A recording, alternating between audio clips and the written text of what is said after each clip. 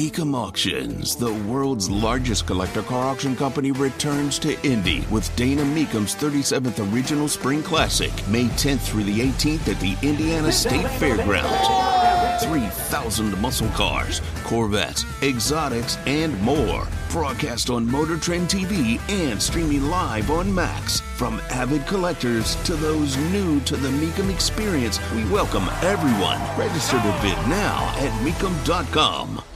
Day of Hate. I swear to you, I had not heard about it until I woke up Saturday morning, and I do what I do. I have no vacation days. I have no days off. It's not real. Tony Katz, 93 WIBC, good morning. I have days like today where, you know, my voice is not perfect, and over the weekend it was rough. I had a bunch of video I was supposed to do. I'm like, I can't do any of it. No one will understand a word that I'm saying. Can't be done. And I'm flipping through sites. Indie Jewish group urges vigilance ahead of purported National Day of Hate. It's from the Indy Star. It was in my feed. I'm like, what is this? There was this reporting across the country, Chicago, New Jersey, New York, that these groups were planning a day of hate, and they were going to show Jews how much they hate them. Usually, that's just any random Tuesday. But I guess they were going for Shabbat. Jews do it on Saturday. It's who we are. And that's what they were going for. And so they were going to have this day of hate. So I'm like, all right. I had planned, just to stay home and chill the voice. Nope. Everyone get dressed. We're going. We're going to services, and that's exactly where we went. With my gun on my hip. At least that's the one I'm going to tell you about. Every day, for anybody sitting in their place of worship, for somebody else, it's a day of hate.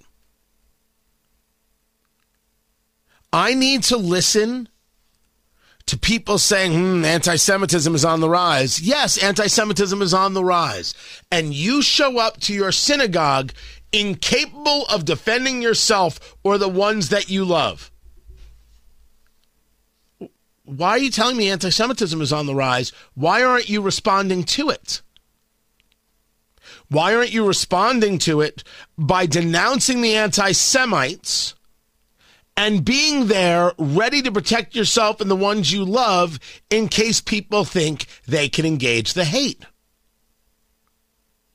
Anyone who shows up to their synagogue or their place of worship without being armed is failing that synagogue or place of worship.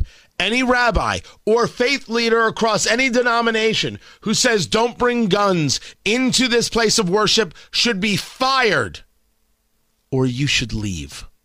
Because they are unserious about you and your survival. It isn't an academic exercise.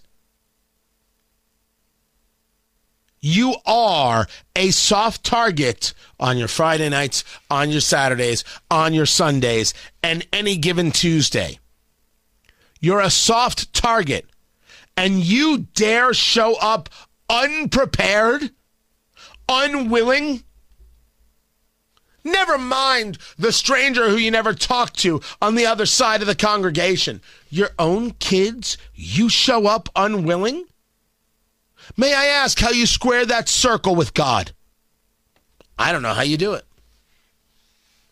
I don't understand how you think you can share that radical, insane ideology with people and still think yourself decent. Do I want to show up to my synagogue armed? Of course not.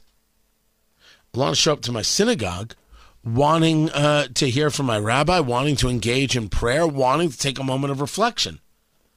But I live in the real world. And I don't need some announcement of a day of hate as a reminder. You show up armed.